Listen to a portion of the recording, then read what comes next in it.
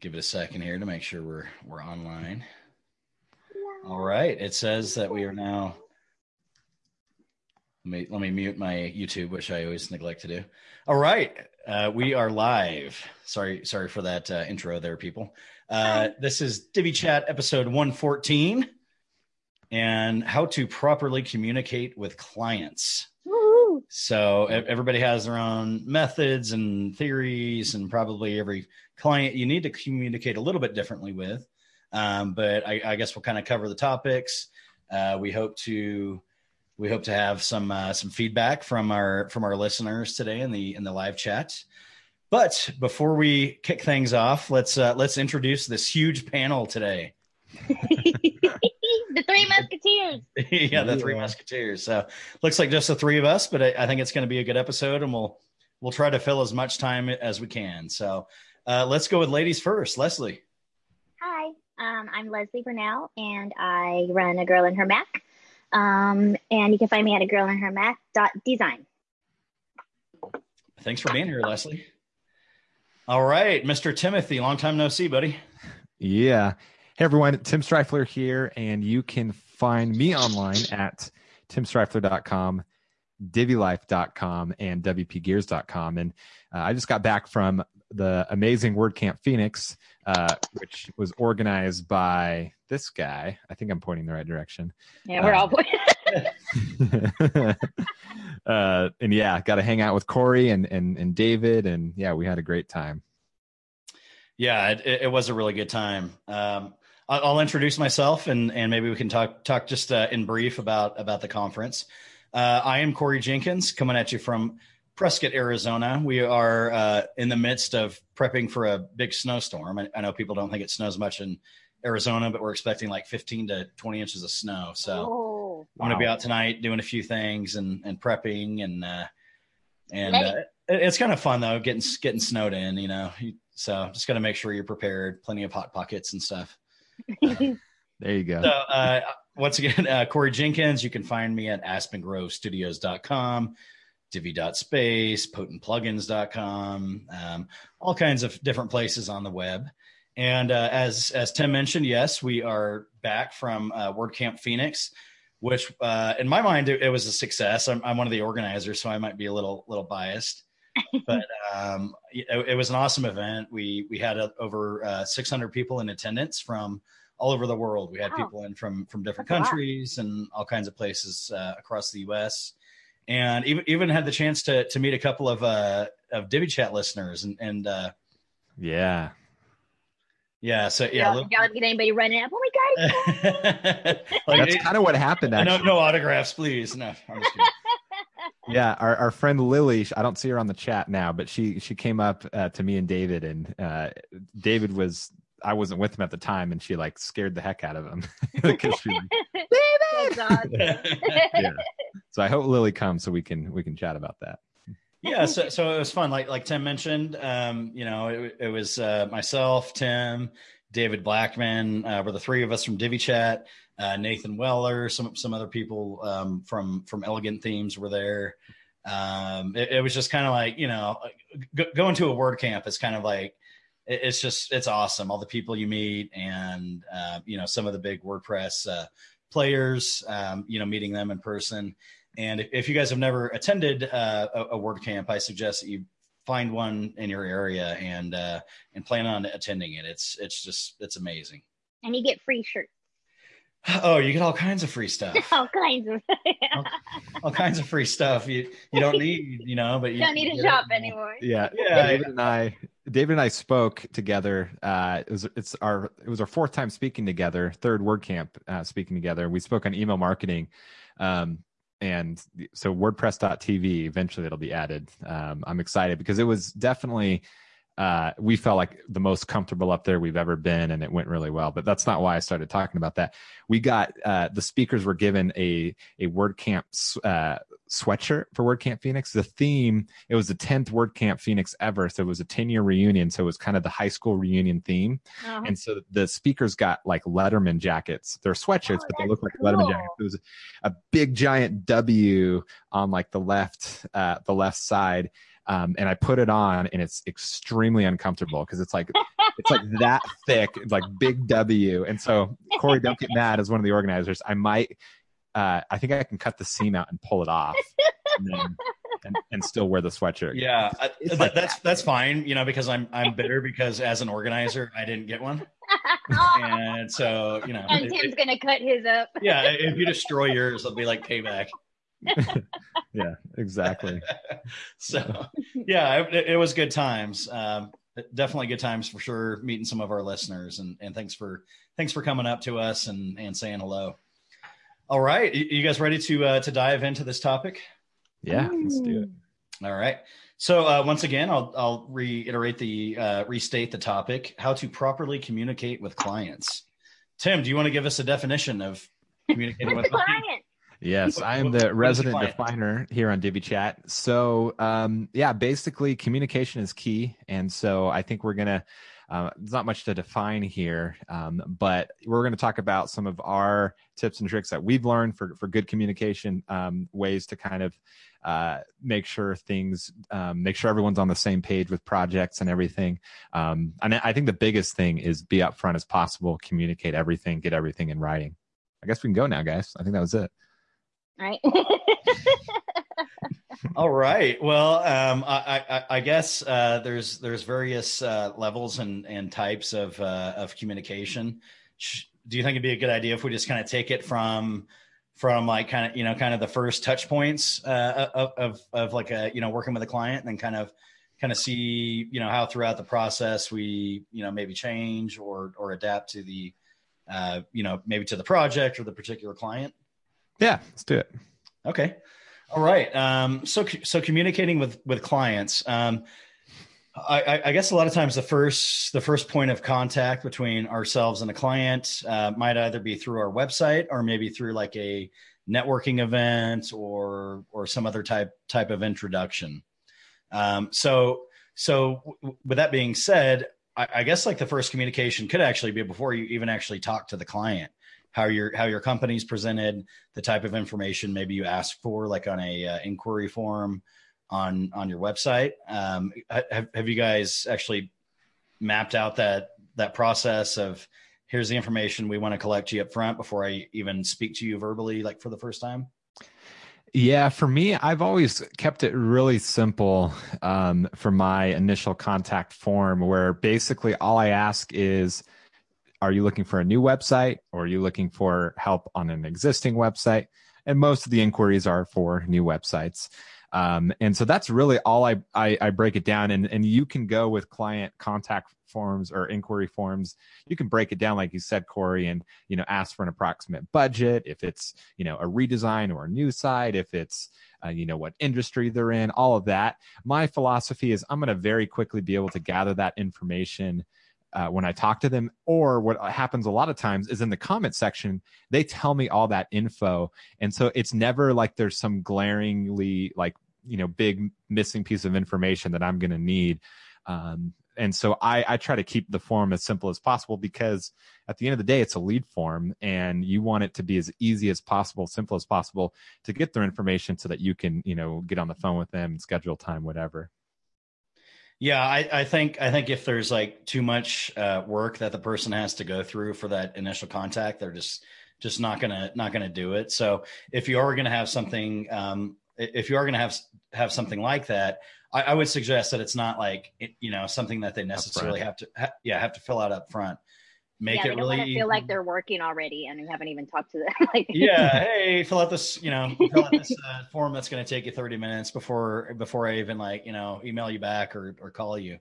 So yeah, but how we've done it before in the past is just make it really simple for the person to get in contact with you on your website, and then after that, make contact with them, ask briefly about their needs, and if it sounds like it's something that you're going to be moving forward on, then you can send that,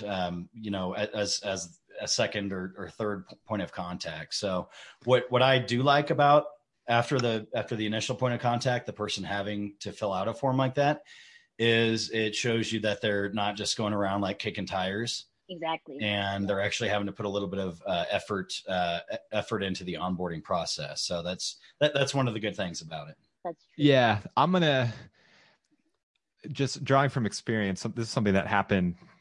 A Tim Tail. Like 2 days ago. We're in the process of getting our house painted. And so I went on Yelp, and Yelp has a feature where you can request a quote. You fill out a questionnaire. It's not long. It's pretty simple. And then, saying what you want, and then you can submit that quote to a bunch of different businesses, and then they all get that, and then can give you a quote or whatever. But a lot of them came back and told me, need more info. And the one person said, okay, in order to get you this, a ballpark quote, I'm going to need you to go and measure every room that you need painted, send me the dimensions, and then send me pictures from 2 different angles. And I was like, I don't have time for that.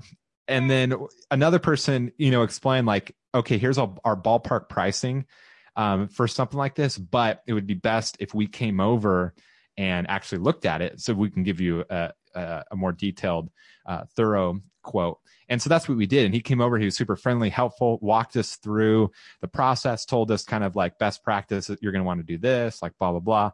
And so to me, like, I think, you call that consultative selling, where he was educating me while like figuring out what we wanted so that he could provide a quote. And it wasn't just like, you want this, here's this. It was based off of what you guys are trying to do. I'm going to custom tailor the quote to help you achieve it. And it might not be what you originally thought you wanted.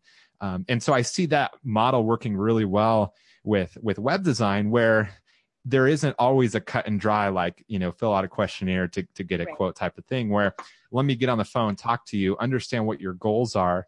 You might think that you want a super, basic website, but actually what your goal is a lead generation. Well, we can custom tailor a website that's meant to help you generate more leads online, kind of thing. And so all that to say, I feel like, sometimes a questionnaire might come back to bite you because, opposed to getting on the phone and kind of having more of that consultative type of process. Food for thought. Good point. Very true. All right. So I guess kind of after we've gone through those first points of contact, and with Tim, I'm sure the client's like, "You're awesome. We want to work with you." And here's $100,000 up front. No, that's like Leslie. Leslie's like, I don't have any time. Don't hire me. And they're like, take my money, Leslie. Take my money. So typically, how much time is actually spent on getting to know the customer's project? Do you, depending on the customer, do that all, via email, or do you prefer phone calls? I know for us, I can probably speak that it kind of depends on the project. Sometimes it's like way easier to just like get on the phone and talk through stuff. Yeah, I think I almost always, I can't think of any time where it wasn't a first phone call. Yeah. Yeah. Yeah. I mean, my tendency, I think part of it being like a millennial, like I'd rather email, live. Yeah, I don't chat. like getting on the phone at all. But. Yeah. It's always like my last, like the last thing I want to resort to, like for example, with hosting support, I'd much rather get on live chat than get on the phone. However, I think every time I do make the choice to get on the phone, it's so much more productive for everyone. Yeah. It results in a closed project. So yeah, I think phone is definitely, the sooner the better you get on the phone. Yeah. And what I found out after phone calls, so you can have an hour-long phone call, and of course, you're going to be taking notes. If you're not taking notes during the phone call, you're going to, yeah, right. That's kind of, strike one.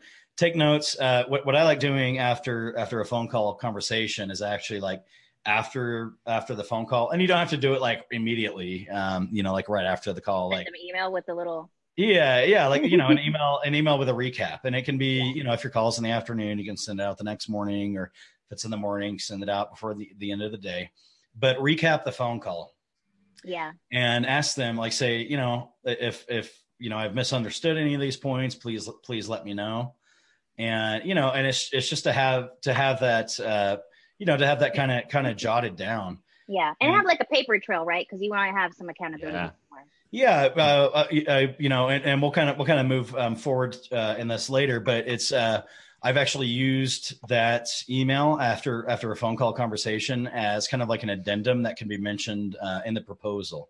And you can, refer back to, as discussed in the, phone call taking place on this date and, the subsequent email, and you can actually like refer back to that and have a trail. So if somebody goes, well, that's absolutely not what I told you on the phone.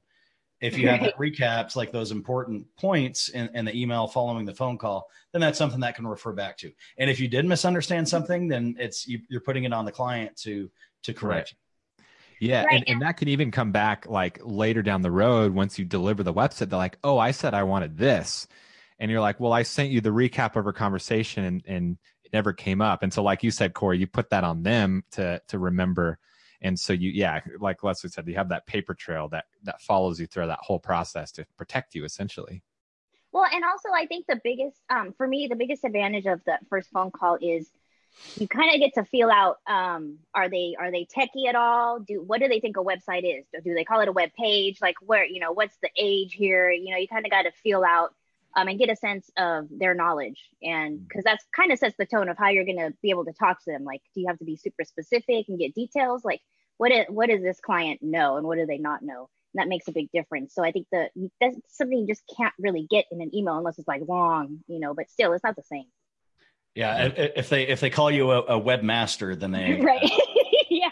might have a bit antiquated idea. Yeah. But I mean, that stuff matters because you're going to be throwing words out there and you don't know that they're on the other side of the phone. You're like, what is she talking about? Like, all right. So I guess like, as we're moving through these forms of communication, at what stage do you start using perhaps like a CRM tool or inputting in the client's information? Obviously, from the initial point of communication, you're kind of gradually working towards a proposal and a contract. But at what point do you actually start maybe utilizing some tools to help keep yourself organized? And if so, how do those tools help you like communicate with a client? Is it something that you can invite them into and share the information? Well, I don't use anything myself. I work by myself. So I don't use any kind of, I've tried out like Basecamp and things like that, but they're just too much for me. I don't need them. I typically, I know we talk about this on almost a lot of episodes, but the contract that's a big tool, even in just how you communicate, because you have everything right there in writing. So it is kind of a communication tool. So I guess that's the part as far as what you asked, Corey, that once we get into the contract phase and get a deposit, that's kind of when it's like really a project. Yeah. So I would say for me, once a deposit is made, that's when I put them in Asana, which is what I use for project management. And they get, into the schedule. And then I don't invite clients into the Asana project.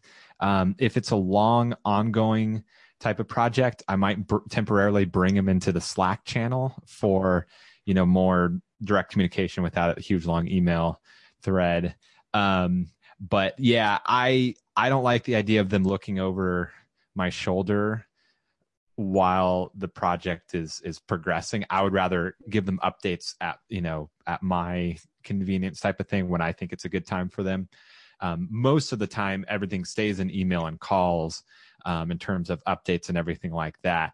And yeah, I've just found that that's easier than trying to teach them how to use a new tool, something like that. If it's a really savvy client, I have a couple times brought them into Slack because they are already using it. They know how to use Slack. And so it's easy to transition them to be part of my Slack team. So yeah, we've definitely done that on a couple projects, created a Slack channel, invited the client. And, the nice thing about that is like all the communication is in kind of one area. Emails, like, I don't really mind emails. Some people absolutely hate them. Some people love them. I don't really mind them, but like going through threads and finding things in email can be a little cumbersome. So Slack's a little bit easier to like, search keywords and things like that and jump around and locate information. So we've definitely done that before, but I do agree. It's kind of hard, like if you are using an Asana. I'm not overly familiar with too many tools other than Trello, but it's hard to like bring a client in and like have them them conform to a style of communication in those programs and those tools that is actually like makes any sense, because you basically have to like train them on that, and you're wasting time of like getting the website done. Yeah. So. Yeah, definitely. And one thing I want to say about the contract, because that kind of all falls under communication. I think getting everything in writing, there's some things that like you might assume that's like, oh, it's understood. Like I'm using WordPress, but the more you have in the contract, the more you're upfront about, the less likely something's going to come back to bite you in the butt later.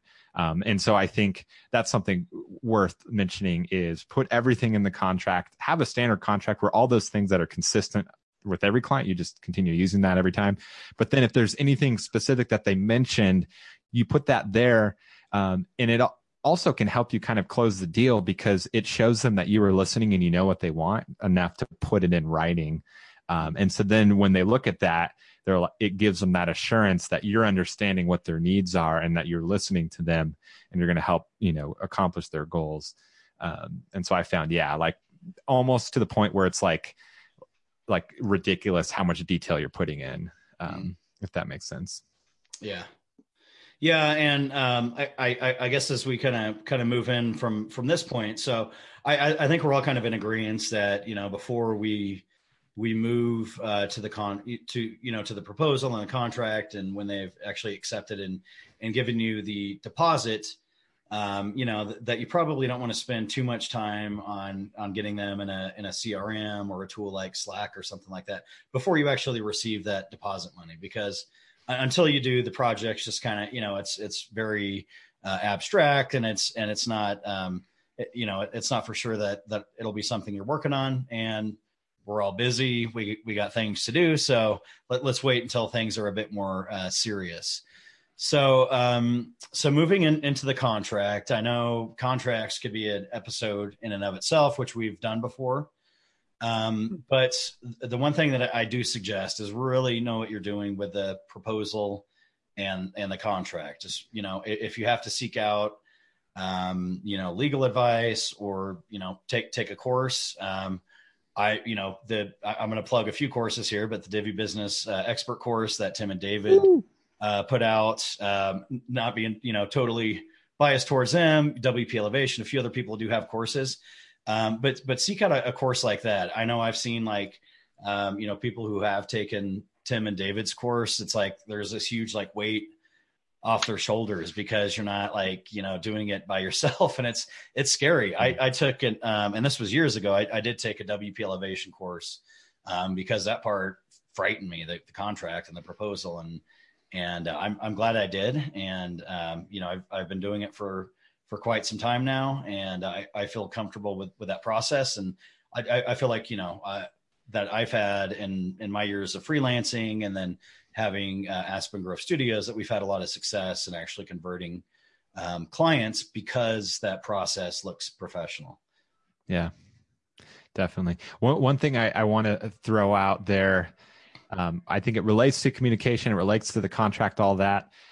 Obviously you want, as Corey mentioned, a contract and proposal process that gives the client assurance, but then also protects you from a legal standpoint 100%.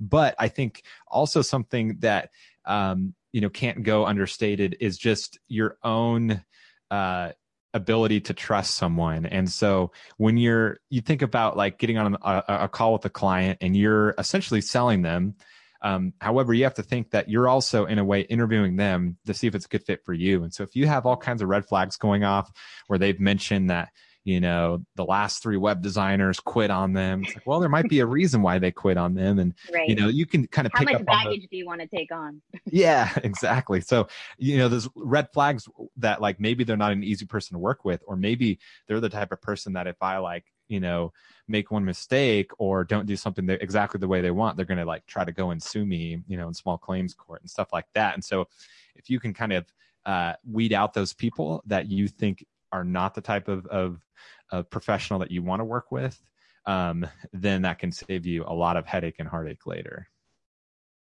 Something I want to bring up is Facebook, because I don't know about you guys, but when I started out, I became friends with some of my clients.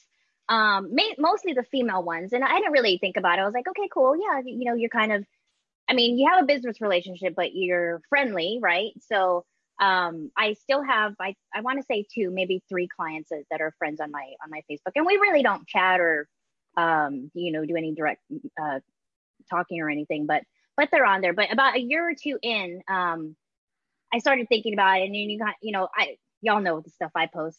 So you kind of have to consider, like, do I want my clients knowing how much I cuss, or do they want them to know everything about me, basically? So like maybe a year or 2 in, it never occurred to me to think about that, if I should friend them or not, or if I accept their friend request. So I don't know. Like, what do you guys do? For me now, I tend to not. I haven't since those first couple a long time ago, just to keep there some boundaries. What do you guys think about that? Yeah, for me,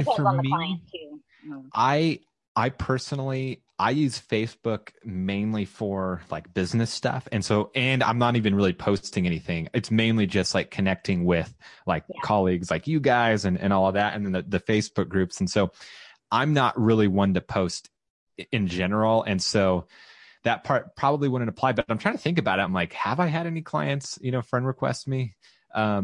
And I might have had a couple, and I might maybe have it's just more of a girl thing too. I don't know. It might be more of a female thing. We're like, maybe friends, but I don't know. Yeah, for sure. So yeah, I've never had that issue, partly because I haven't had a lot of clients try to request me, or if I did, I just ignored it and didn't want. But in general, I think definitely boundaries are good overall.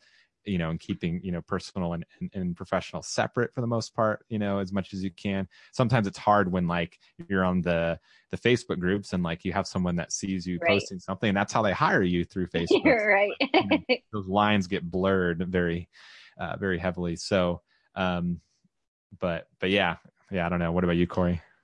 Yeah. I guess thinking about my Facebook account, it's like pictures of my dogs and my kids. And I'm not like a real like controversial person. Not that I don't have opinions, but I keep them to myself, and Leslie, I keep the cussing to a minimum. But I do have some, I wouldn't say like I would like be a friend with a client before I really like knew them. If it was like somebody I just started working with and I just met and they like found me and sent me a friend request, I'd probably like not accept it. I think we have the kind of awkward because I've totally ignored some, and I feel kind of like an ass, but I'm hoping maybe they'll just think I don't really look at my requests or something. And I also don't want to bring it up. I don't want to talk about it. Be like, hey, I saw your request, but I don't really do it. Like, it's just weird. I don't know. Yeah. But I say, sorry, you can't be my friend on Facebook, right? but follow me on Snapchat, and I can share. But here's an invoice. Yeah. So it is kind of tough. I mean, I don't know. I'd like to think that like there's like a societal like boundary like most people like know to stay by, and I wouldn't do it. I mean, I wouldn't hire a guy to like do my roof and then find him on Facebook and become his friend or something. I don't know. Yeah. So I would say I'm against it. I do have some like clients who are now dear friends. One of them just messaged me that she's moving to like, back east, and she wants to get together for coffee before she goes back. Her son's in the military. Some really do turn into friends. So that's true. Yeah, they do. So I wouldn't say I'm against it, but it's probably, if you just met the person, it's probably not the greatest idea. So I don't know, maybe just act like you like, didn't see the request or something, So, but yeah, I mean, as far as like Tim said, business wise, I mean, I communicate quite a bit with colleagues, and I wouldn't say clients, but people in the industry on Facebook. And once you kind of get to know like the WordPress community and the Divi community, there's all these little like, subgroups kind of going on, and people are asking each other's opinions and stuff. But but we all kind of know each other. So just use your judgment. So. Yeah, I think Leslie is unique in that, like, part of people like love Leslie that you're super open and like you speak your mind, and so that's almost like that's part of like almost like the Leslie package type of thing, and so like right. They're attracted to that, and they want to be friends with you type of thing. Where me, it's like, he's my web designer, like whatever, like right. Seems like a cool guy, but I don't want to like. I'd like to think like if somebody, I just like bore the heck out of somebody pretty much. So that's me. All right. Okay. So let's say we put together this awesome proposal, and let's say the client accepts the proposal. They send us the deposit. What do we do next? How do we move on from there? How often do we touch base with the client? Maybe give them a peek at what we're working on. Let's kind of start there. I'm a big believer that, like having intentional touch points with your client and giving them updates before they ask for it, can really give them that continued assurance that they made the right choice, because no one likes it when, they pay you money, and then they don't hear anything from you. Yeah. And it's like, did you just run off with my money? I don't know. But if you're like, giving them continuous updates and stuff like that of like how it's going and when they're going to, be able to see the homepage or whatever, I think that gives them, that additional continued confidence. Yeah. I think, on top of giving them updates, ask questions. You're going to have questions, throughout a process. And even if it's not like, here's what I've done, take a look at it, give me feedback, ask questions on things. And it might be like, I know, you mentioned this. What do you think about if we do this, or what's your reasoning behind this? So there's other ways to kind of stay in touch, and maybe, you might have those weeks like throughout a project that there's really nothing to communicate, because either you're waiting on something but yeah, just make those touch points. And I think I think each project kind of has a life, like takes on a life of its own, and it gets its own pace, and totally. And you really need to have a sense for that. So you just kind of really need to pay attention to that, and that can kind of set the precedence for like how often you might need to communicate. So some clients love hearing it. Some are like very busy and they just want you to like do your job. They want to do theirs. Right. Right. For sure. You don't want to be bothered with like, okay, where exactly do you want me to put a picture of your cat on this page? Yeah, there's a classic. How much bigger do you want your logo? Yeah. There's a classic scene from Seinfeld where he hired a guy to do his cabinets for him, and this guy's asking him questions on every little thing. Like, all right, Jay, what color knob do you want? What color this do you want? And he's like, I don't care. Make the decision yourself. And then he ends up making all the decisions himself, and it was like a total like. He had that huge like overhang to where when they talk, they had to like bend down and see each other. Yeah, exactly. Yeah. Tim, I love that you're a Seinfeld fan because. Oh, heck yeah. You got to bring in pop culture. Okay, so we're talking about how often to communicate, but I guess like just as important is like how do you communicate at that point as a project's kind of rolling along? How do you go through the steps of the project? And the homepage is like is ready for review. Please give me your feedback. Are there like tools or methods that you guys use? I mean, I usually just do the simple, like break it up in stages, like the first look of the homepage, maybe plus another page or something, and kind of give a loose timeline, I guess, some sort of structure. I mean, I think that's all anybody wants is some sort of structure there. Yeah. So I'll do homepage first before I move on to anything else. And I used to, send it to them and then, ask for feedback or changes or anything like that. And then what I started doing recently, too recently, a couple of years ago, is setting up a call to go over it with them so I can walk them through the design and then also the strategy behind the design and tell them based off of what you are trying to do, this is going to accomplish those goals based off of, what you said in terms of, the design style and the examples you showed me. This is what we came up with, blah, blah, blah. And basically I see it more as I'm kind of reselling them on, what we did. Because what I found is when you send something to them and then they, have all this time to look at it, some business owners will nitpick, and some almost feel like as a business owner, they're required to come up with some sort of revisions or feedback or, criticism, because they feel like they're not doing their job as the owner, unless they do that, unless they give you something. And they might think that like you're asking them, like, that you're expecting something, some sort of changes or something. And so when it's more like, oh, we're just showing you what we did kind of thing. And then unless they like, straight out say, I hate it, we're going to assume that they love it. And usually, you get those signals like, oh, it looks great, awesome kind of a thing.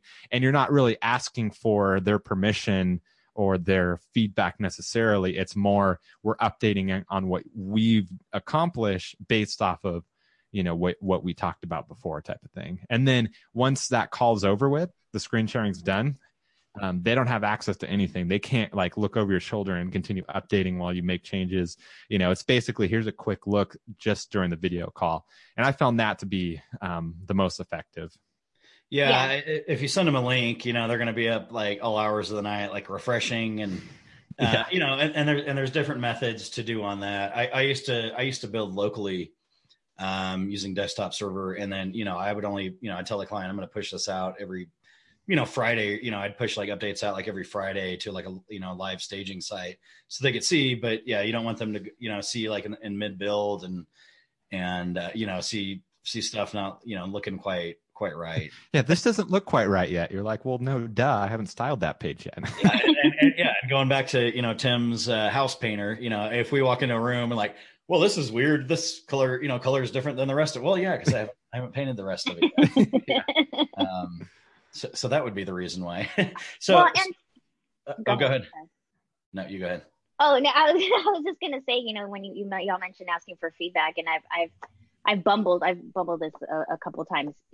You need to tell them what kind of feedback you're expecting, because I've done it where I've been like, yeah, look at this and give me some feedback, and they clearly were like, what kind of feedback? Like, what does that mean?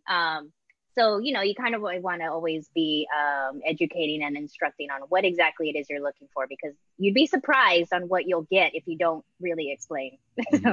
Yeah, that's a really good point. And something Tim brought up about, talking to the owner or whoever it might be, and they feel like they have to give input.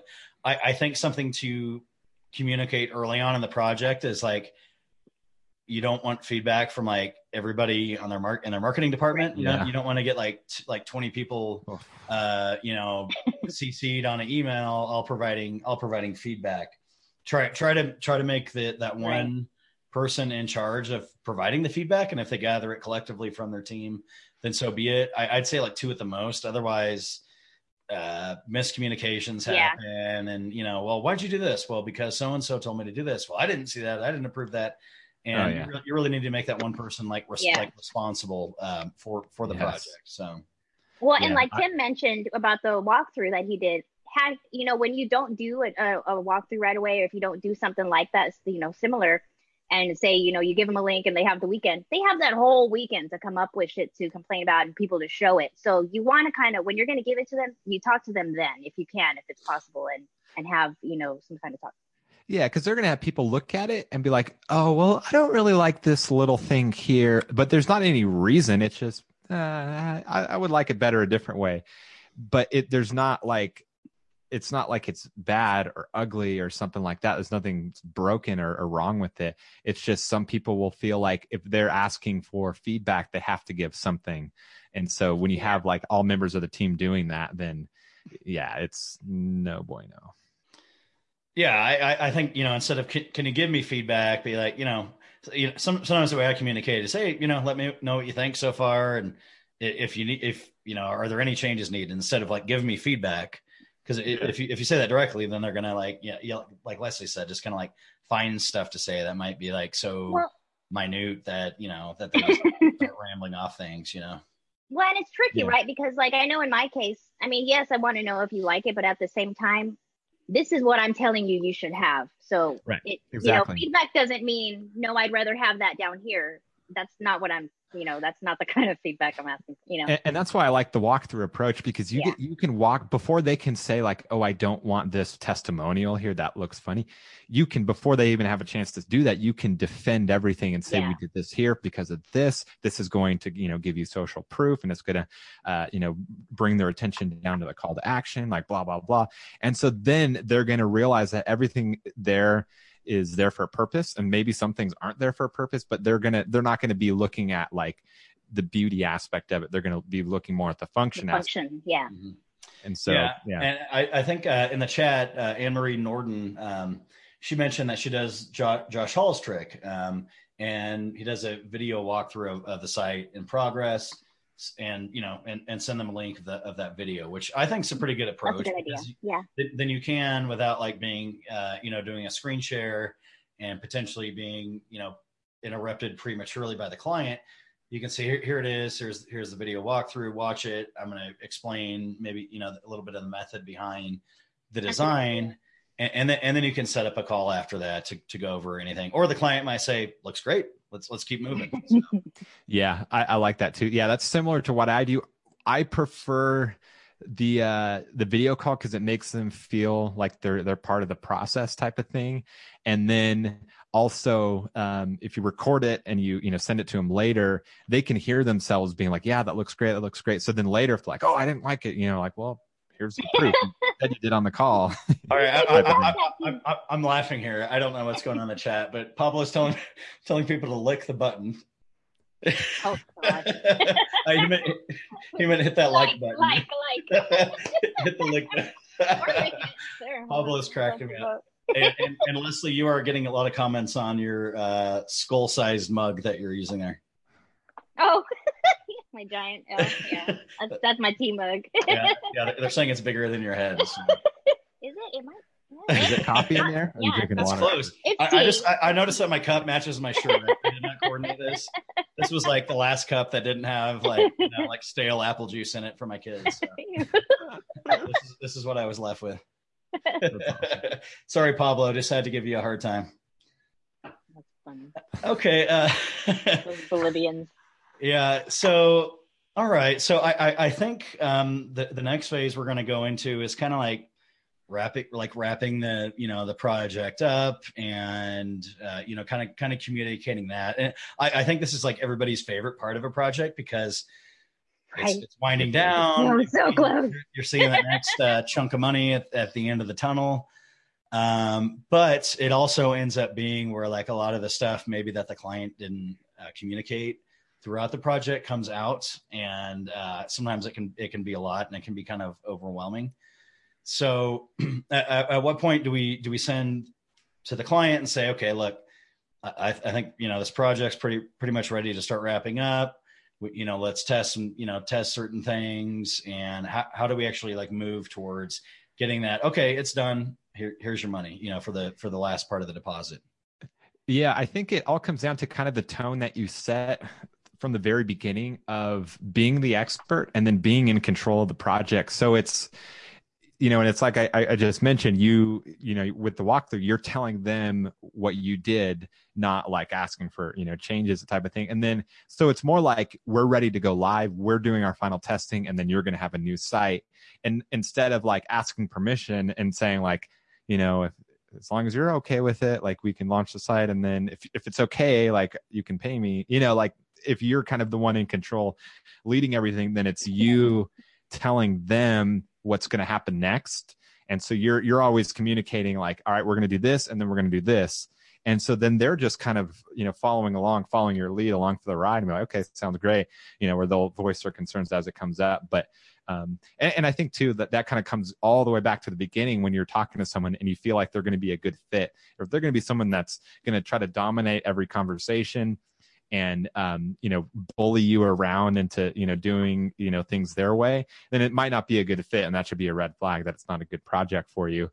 But if it's, and I'm not saying you want to do the opposite and bully them or dominate the conversation, but you want someone that's going to let you, as the professional, the one that they're hiring, to let you take the reins and lead the project forward. Right. It's really important for them to trust you. And getting Exactly. to kind of add on to Tim's point, be sure to at some point, like you set some boundaries with that tone when you start auto. Because I've seen some people post in the Facebook groups like, this client calls me at midnight, and what do you guys do? Like, do you set a certain time frame or whatever? I've never had a client who's like constantly trying to get to me, and they rarely call me. But I mean that happens. I've heard of it. I have friends who are like, they just won't leave me alone. So it's important to set some kind of boundaries and structure on how you communicate in that sense too. Yeah, for sure. Like I don't answer calls. Like you Yeah. email me, we'll schedule something, Right. or you leave a voicemail and I'll call you back when I can. But like it's like even when I know who it is, like if I don't know who it is, for sure not getting answered. But even when I know it is, I'm like, I'm in the middle of something. Like I'm not gonna let. Yeah, them you're not at their beck and call. You're just their website designer. You're not their. Yeah. Yeah, Exactly. it can, even if you don't, like, it can still be like stressful, like, if you don't set that boundary and the client does think they can call you, at 8 p.m. at night, and it can still be stressful, if like they're calling your phone a couple times. And so it is probably better just to communicate, I'm a business, I have business hours, if it's outside of business Other hours, clients. I have other clients, I have things. So you need to like, just kind of stick to these methods of communication, especially during off hours. When I'm sitting there playing with my kids, having dinner with my family, I don't want people, I don't want people, calling me and interrupting that. And I think if it does get to that point where they are crossing those boundaries, I think if you stick up for yourself and you tell them up front, like, look, like I don't, take calls at this time, I don't do this, then they'll respect you more, because some people's personality is they'll start to dominate other people, like without really, they're not intentionally trying to do that, but they're kind of like, it gets away from them to the point where, they don't even realize they're doing it. But if you stand up for yourself, they'll like respect you for it, and they'll, pull back. At least that's what I found with a lot of those personality types that like to push the boundaries. Yeah. And just be honest to prevent like resentment, because, last thing you want like in a project is to end up you not liking the client, them not liking you, and then they unfriend you on Facebook. Well, something I wrote down, and I wrote down a couple things because I've seen things asked in, whether it's a Facebook group or whatever, but like I use emojis a lot when I talk to friends. I'll usually, when it comes to clients, I'll see how they talk to me. Like I have a couple clients who they cuss a lot. They're just themselves, so I know I can be myself around them and we're fine. It works great. I have other clients where there's no way I would act like that. That's a different Leslie. That's professional Leslie. That client sees the other me. But yeah, so I think that's a client by client basis. Because I've had people ask like, do you talk to your clients like that? Well, yeah, some I do actually. That reminds me of I saw an interview someone did with Gary Vaynerchuk, who, if you know Gary V, he swears a lot. And this interviewer was like, so you swear a lot, like, do you swear around your kids? He's like, absolutely. Like, I saw that one. Yeah. I think you might have shared it. That probably is why I saw it. Yeah. And he's like, that's just who he is. And if people are going to, get mad at that, then so be it, kind of a thing. I was like I probably wouldn't do that, but hey, Right. Yeah. It just, yeah. I grew up around a lot of cursing from my grandparents, and I somehow came out of it. I mean, yes, I do cuss. I'm not a saint, but I'm not like a, constant cusser. But I mean, not just to do it. Like, if you would have met my grandpa, you'd be like, how does Corey not constantly cuss? That's funny. Keep it professional. Something else I wrote down, and this was something I learned myself. Wait to reply. If there's something negative, I guess, if there's a negative thing has come up or whatever, and you get an email, say, and it's kind of over the top or whatever, don't reply right away. Wait, think on it. Not to say that you may not reply back in what you wanted to in the first place, because I've still done that, but I've still waited, at least half a day or a day or whatever, and think about it, because your answer might be different after some time. Yeah, it's always good to not act out of anger. I've heard of other people, saying that they'll reply but not actually send the reply, and So then you can kind of like, circle back to like what you were thinking earlier, wait a couple hours, and then, maybe you don't even adjust the whole thing. Like maybe part of it, you're still kind of upset, but at least you don't have those like regrets, of like, sending it at that time. Cause your mind does change a lot, once you kind of calm down. And yeah, I heard of an app that if you have an Apple Watch, like I do, there's it can measure your heart rate. And if you have an elevated heart rate or blood pressure, and then it syncs with your email and it won't let you send emails if you. Oh, that's kind of cool. You're agitated. I totally just made that up, but that would be really cool. Because when you're agitated, you're like, that's not fair. I'm gullible. Yeah. When I guess a good rule of thumb is if the keyboard is making more noise than normal, then it's probably not a good idea to send the email. Right. That is very true, Tim. All right.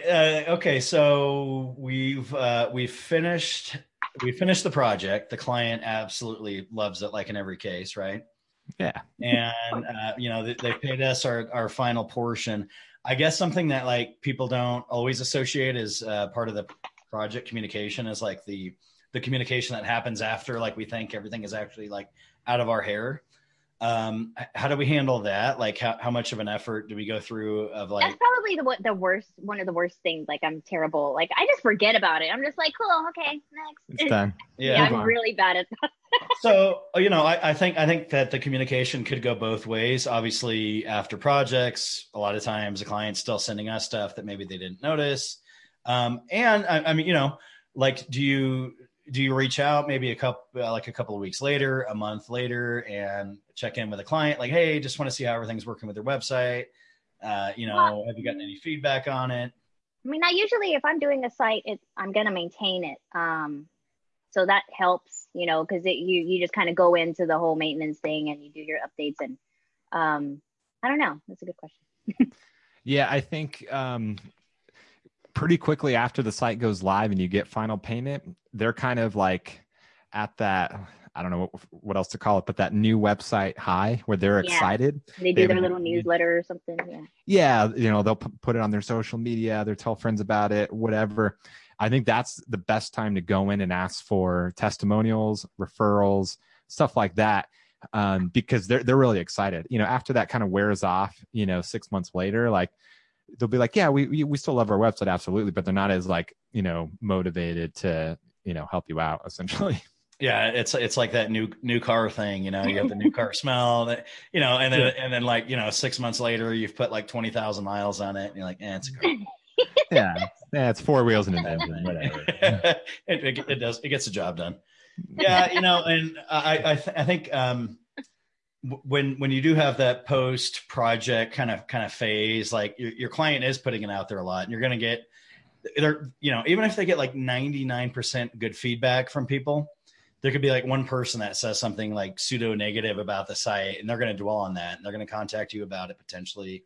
And I think you kind of have to be prepared for some of that negative feedback that might not have even come from the client. Like, oh, well, so-and-so says like, he has to put on his bifocals to read it, or, the font's too small, and different things like that. So you have to take some of that negative feedback with a grain of salt, not get defensive, and maybe explain like, this is a standard size font, for a website. How many people have actually, told you that, and because everybody views things different. So yeah, and then you can like send them a link on how to make type bigger on browsers, because that's a browser thing. Exactly. Yeah, very very easy to do, besides putting like 16-point font like, right all over the site.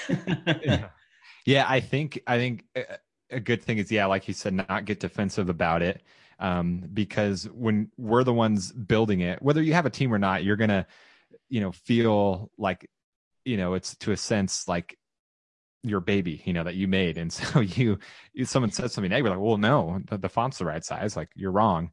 But I think and then on the flip side, don't just say, oh yeah, we can change that. No problem. I think, the right approach is, let's talk about it. Let's, kind of like what you said, Corey, how many people actually said that? Like, what was the context? Like, kind of a thing. And, let's discuss it without getting defensive and without like, running to like make changes just because they said something was wrong. I think, going back to communication. Well, I was just going to say, you kind of, like, I know for me, I have these certain little bits of lingo I might throw in, even though I may not always mean them, but they need to hear them. Like if I might say like, I didn't really think of it like that, but yeah, we can, you come up with these ways to talk to where they have to feel part of it, and they have to feel like their opinion is being thought, at least you're considering what they're saying. And even if it has nothing to do with the good flow of the design or whatever. So I think you kind of learn these bits of lingo to, Yeah, that's a really good point. Cause like, there's definitely a balance between like being the expert, the professional, like, what you're doing and you're leading the project and you're telling them what the right thing to do is, but then also listening to them, making them feel like they're heard and, their opinion matters, and, getting them what they want essentially. Cause there's certain things where like, okay, I disagree with them, but they seem pretty adamant about it, and it's probably not worth arguing, because it's not that big of a deal. It's something really small. I'm just going to make the change for them just to appease them.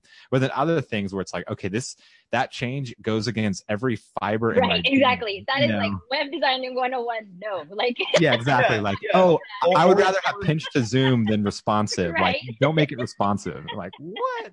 No.